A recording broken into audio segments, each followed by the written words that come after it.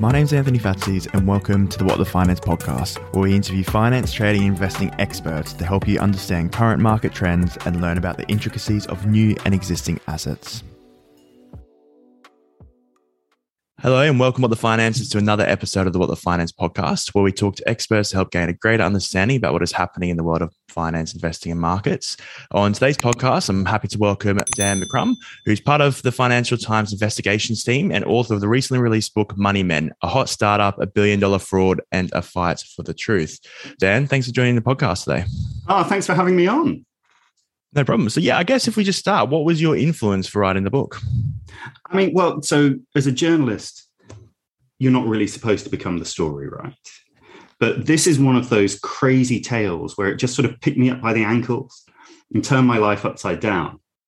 And so what the book tells really is the story of this big investigation done by the Financial Times and sort of the ins and outs of that and how it steadily got crazier and madder and sort of took us to places I don't think anyone at the FT had ever been before. And at the same time, it's the story of the company which we're investigating, which has all these sort of mad characters, like the lunatic racing driver and, the chief executive in his black turtleneck, sort of bamboozling investors. And so it's this cat and mouse tale of us basically trying to expose a big fraud. Yeah, so if I'm correct, I think you basically got a tip off to start with and you started investigating, and that's where you actually got involved in this whole thing. And is it true that they were following you and then the German regulators were after you and all this stuff? Yeah, so it starts out pretty normally. So back in the summer of 2014, so 8 years ago, I was trying to write about companies with sort of funky accounting. Maybe they were fraudulent. And I get a tip from this hedge fund manager. Would I be interested in some German gangsters? And so I start looking at this little German company he mentioned. And it describes itself as a bit of a European PayPal. There's something to do with payments, but it's pretty complicated. And I think it turns out that's deliberate. And it looks a little bit fraudy. And so I start to investigate. And as I do, and this is over a period of several years, each time we sort of dig a little bit deeper, things escalate a bit more. So we start off with angry lawyers' letters. Then hackers are trying to break into our email. Then people start getting followed around by private detectives. There's a $10 million bribe offered at one point to one of my colleagues to make the stories go away.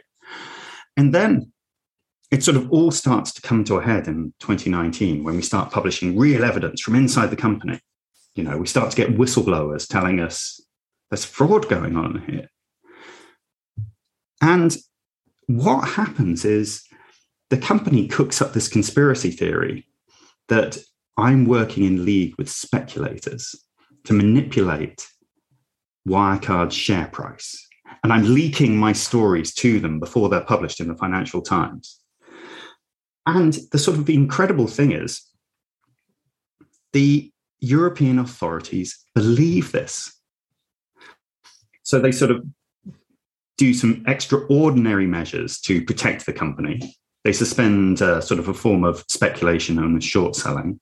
So basically people come attack this valuable national champion.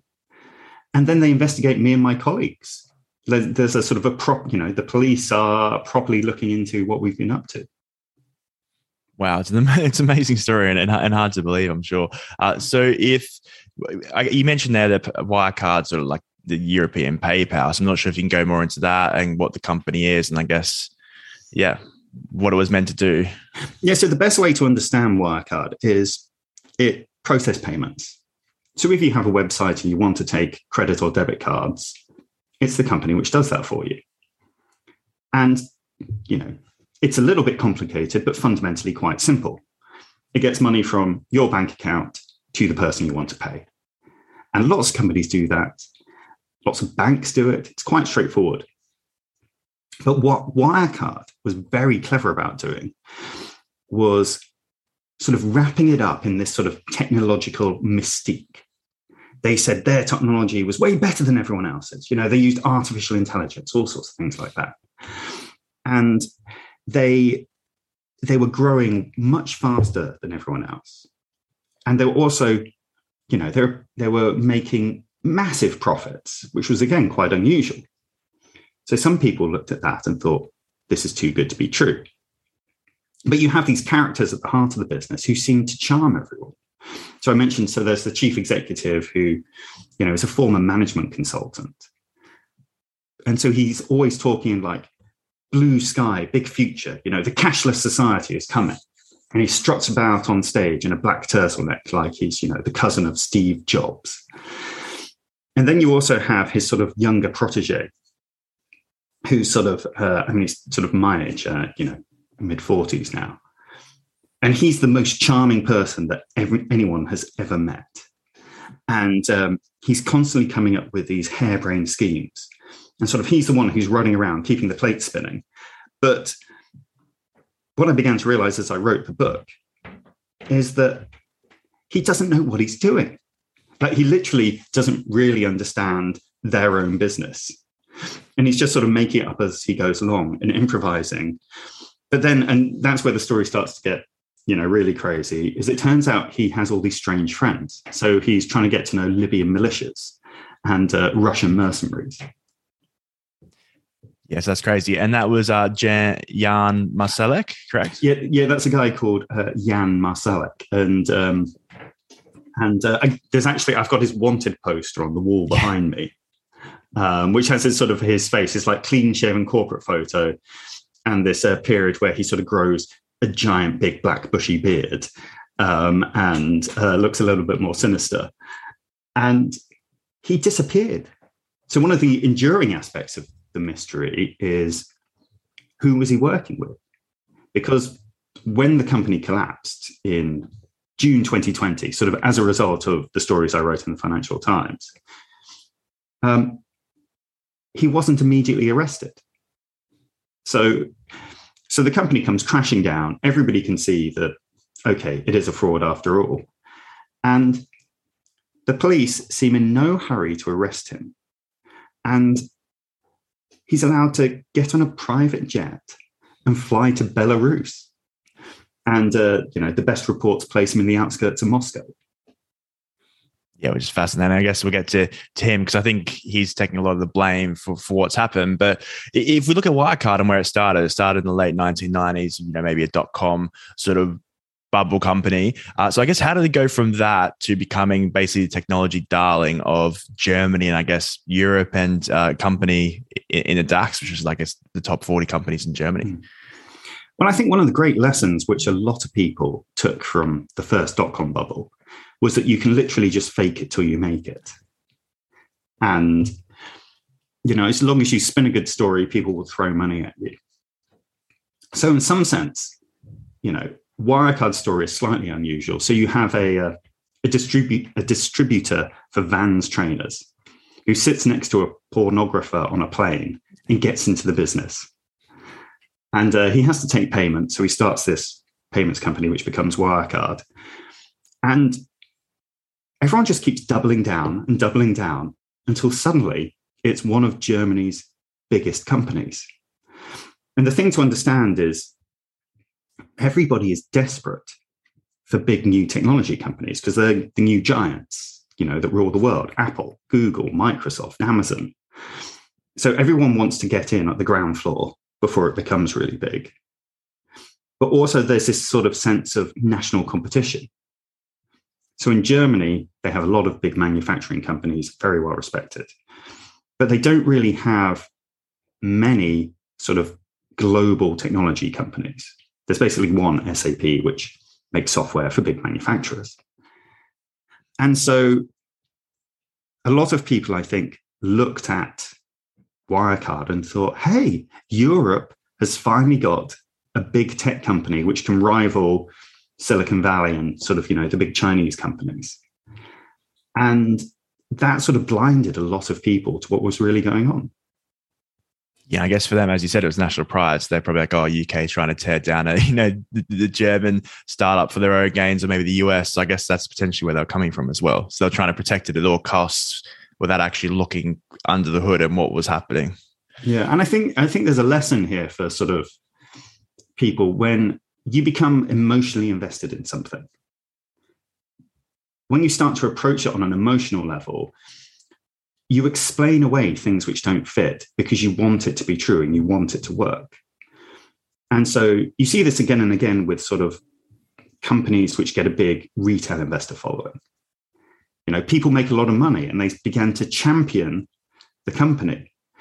And they also think, hey, I must be really smart because I bought this stock and now I'm making lots of money. So aren't I clever? And when you're in that sort of position, everything confirms your bias that it's great. And you just sort of find excuses for things which don't fit. Yeah, I think it's very dangerous being as you said, that supporter of, say, a company like Tesla, even though it's been very successful, or Bitcoin, or all these other things. It's okay to, like those stocks or companies, but to be, that crazy person is a bit of a push, I think, and it's very dangerous. So if we look at, the fraud and when you started to uncover it, I guess, what were the first signs that you started to see? And then when did you realize, like, wow, this is actually just, it's not just dodgy, it's actually Enron level? So when I first started looking at it, there are a bunch of sort of particular accounting signals which, people who are looking for fraud pick up on. Some of them are a little bit technical. So, something called trade receivables was growing faster than sales. But there were also, simpler things which you can look out for. So there's this phrase which a famous American short seller called Mark Gahodich uses. There is never just one cockroach in the kitchen.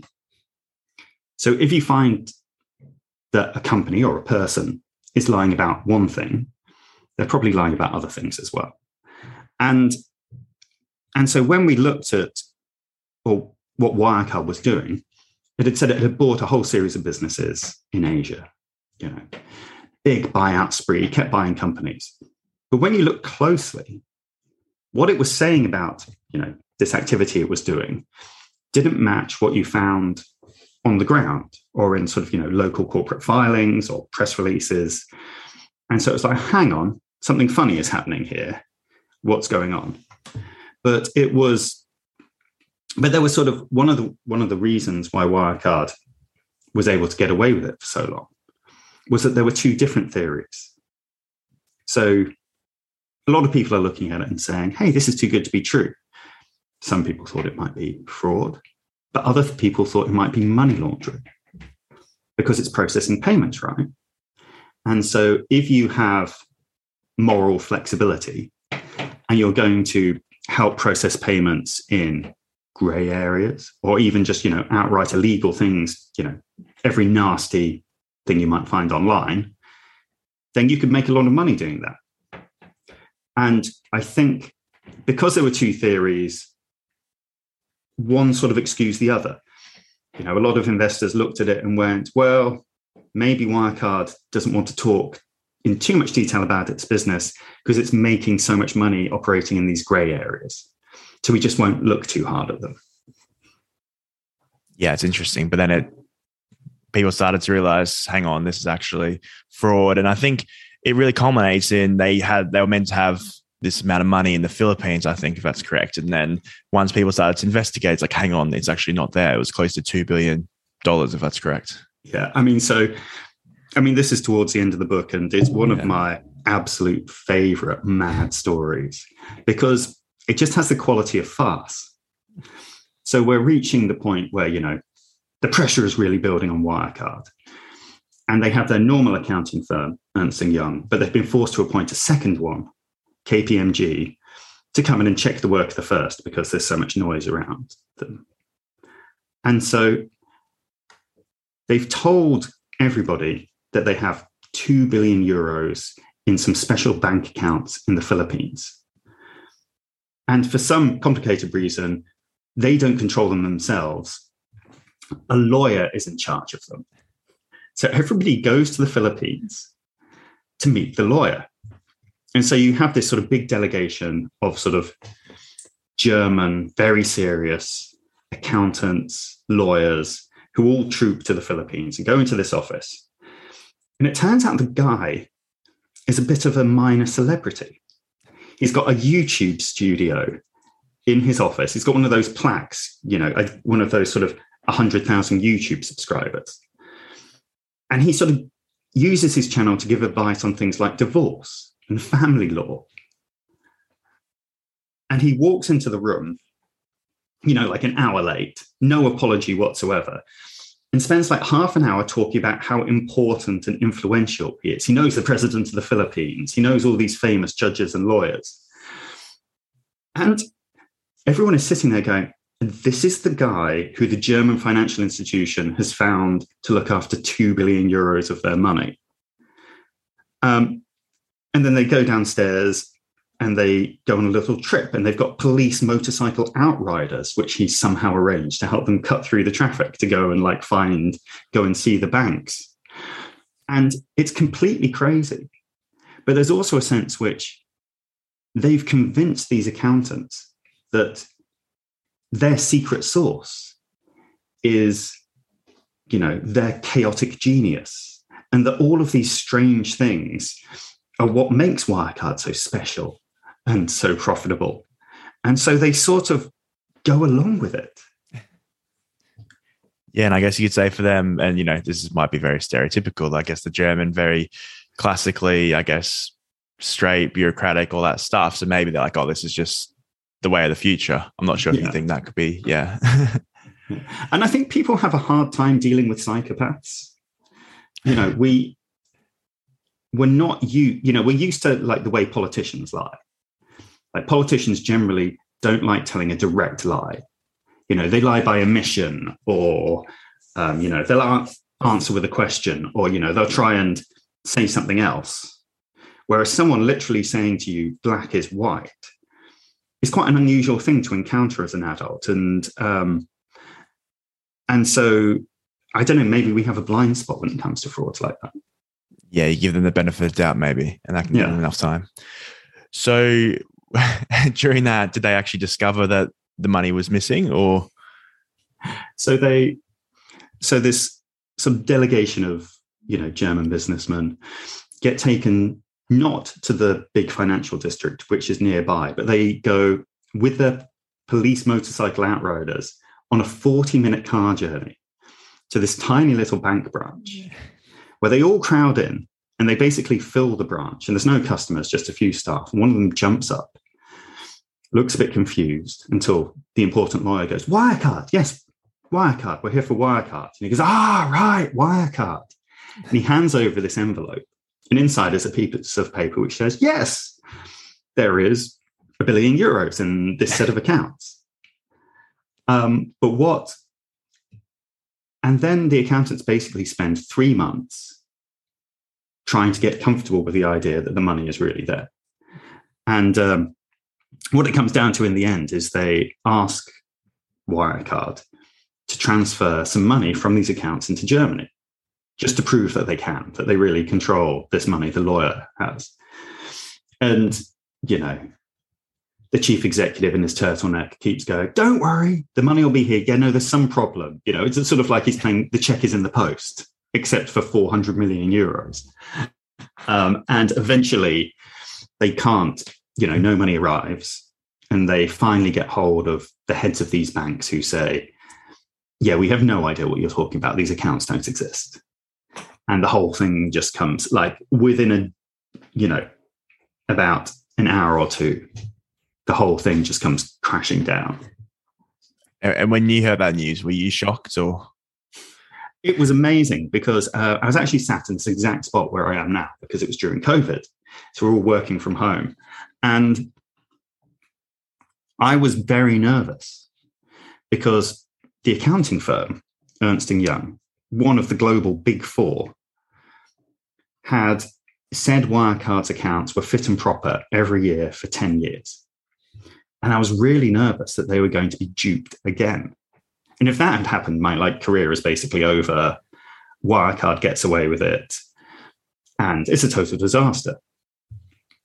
But if they don't agree to sign off the accounts, then it's game over. Wirecard has finally run out of road. And so we're sitting here sort of waiting for the company to publish its annual results. And, I'm up at 6:00 in the morning, constantly checking Twitter, headlines, websites, has anything appeared? And nothing happens for a couple of hours. And then the stock market starts trading, which is unusual because normally big announcements come out before that happens. And so that's when you start to get maybe this is going to go our way. And then about 40 minutes later, the announcement comes out. Our 2 billion euros is missing. And as soon as I saw that, it was just like all of the pressure, like the criminal investigation, everything else just sort of disappeared in a flash. And it was like I knew it was all over. It was amazing. I sort of burst into the kitchen and was running around, sort of whooping and yelling. Well, my children looked at me looking a bit confused, going, "What's happening, Daddy?" Yeah, exactly. Just euphoria that you were right. And I guess the fact that, they were so hard against you for so long and so much pressure, just it's like, hang on. There's a reason they were doing that, because they were trying to hide something. Yeah. Yeah. And they sort of, you hear a lot about dirty money. Sort of washing through London. And, what the story really shows is sort of what happens when the dirty money comes for you. Because there are all of these enablers, particularly in London, who are very willing to help large companies and oligarchs and other people deal with their critics. And so, they were using big brand name law firms, private detective firms, as well as all the sort of, lots of teams of more disreputable people like hackers and other things. Yeah, wow, great, crazy to think. So, I guess what has the fallout been from, Wirecard basically becoming insolvent due to their fraud? So, Wirecard blew up. It was worth almost $30 billion at its peak, basically zero now. There was a big parliamentary inquiry in Germany, trying to learn the lessons of what happened. Something notable which hasn't happened in the UK. We've had quite a few big blow-ups, but not the same level of soul-searching. And really, there hasn't been a successful prosecution of fraud in the UK for a very long time. But the chief executive and a couple of his alleged accomplices are going on trial in the autumn. The heads of sort of a few of the regulators resigned. The head of EY Germany resigned. And actually, I think you can see one of the consequences is that Ernst & Young is now, this big global accounting firm, is now talking about breaking itself in two to separate consulting from its audit work. And I think Wirecard really contributed to that. Yeah, just to get rid of those conflicts of interest. So, we've mentioned Jan behind you. Is he sort of the man who they've all been blaming for this? I guess it's easy since it's disappeared. Well, this is the big unanswered question, isn't it? There are still some mysteries about Wirecard because, we focus very much on the fraud, but it was at times doing different forms of money laundering. And he had all these Secret Service connections.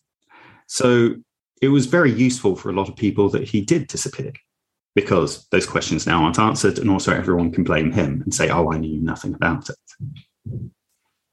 Yes, I guess, as you said, it's quite convenient for everyone, and he can just be the scapegoat while maybe they get away with it. But I guess we'll have to wait and see. So, Dan, thank you so much for your time today. So I guess my last question, what do you want people to, what's the one message you want people to take away from this book and maybe our interview? Sort of my life is in the book. And on the one hand, it's this sort of cautionary tale. It's an age-old tale, isn't it? Of greed, blindness to things that are too good to be true. But also, it's just this funny, ridiculous, thrilling tale of you don't believe these sorts of things happen in real life. And these mad characters like the lunatic racing driver who lives in the world's tallest building and is the one sort of pulling the strings behind the scenes to make the fraud happen. I would just it's one of those stories that I just had to write because it's so crazy. And I just, it's one of the great things is finally to be able to share it all with the world. Yeah, I'm sure you never expected that when you went into journalism. Yes. this definitely took me to some unexpected places. Yeah, definitely. So Dan, thanks again for your time. So we've mentioned the book, obviously Money Men, which is available most bookstores or Amazon. Money Men at all good booksellers. I tweet at FD, where you can find me talk about that and many other things. And also I've got a website, which is danmccrum.com. And if you're interested to sort of follow the investigation as it happened, I've put most of the key Financial Times stories on there, so you can sort of see the evolution over time. And I think they're all free to read because we wanted to get attention for them. So not behind the normal Financial Times paywall. Yeah, awesome. And are you going to continue following along, or you think it's over, time to push it to the side? Oh, I mean, I'm still following this story, and I still do investigations for the FT. So, if anyone does have some good tips about skullduggery and other behavior, please do get in touch. Thank you, man. Awesome. So, Dan, thank you so much for your time. Thank you. Thank you so much for listening. And if you enjoyed the episode, please subscribe so you're notified when new podcasts are released. I hope you're leaving with some great value about investing, trading, and finance. See you on the next show.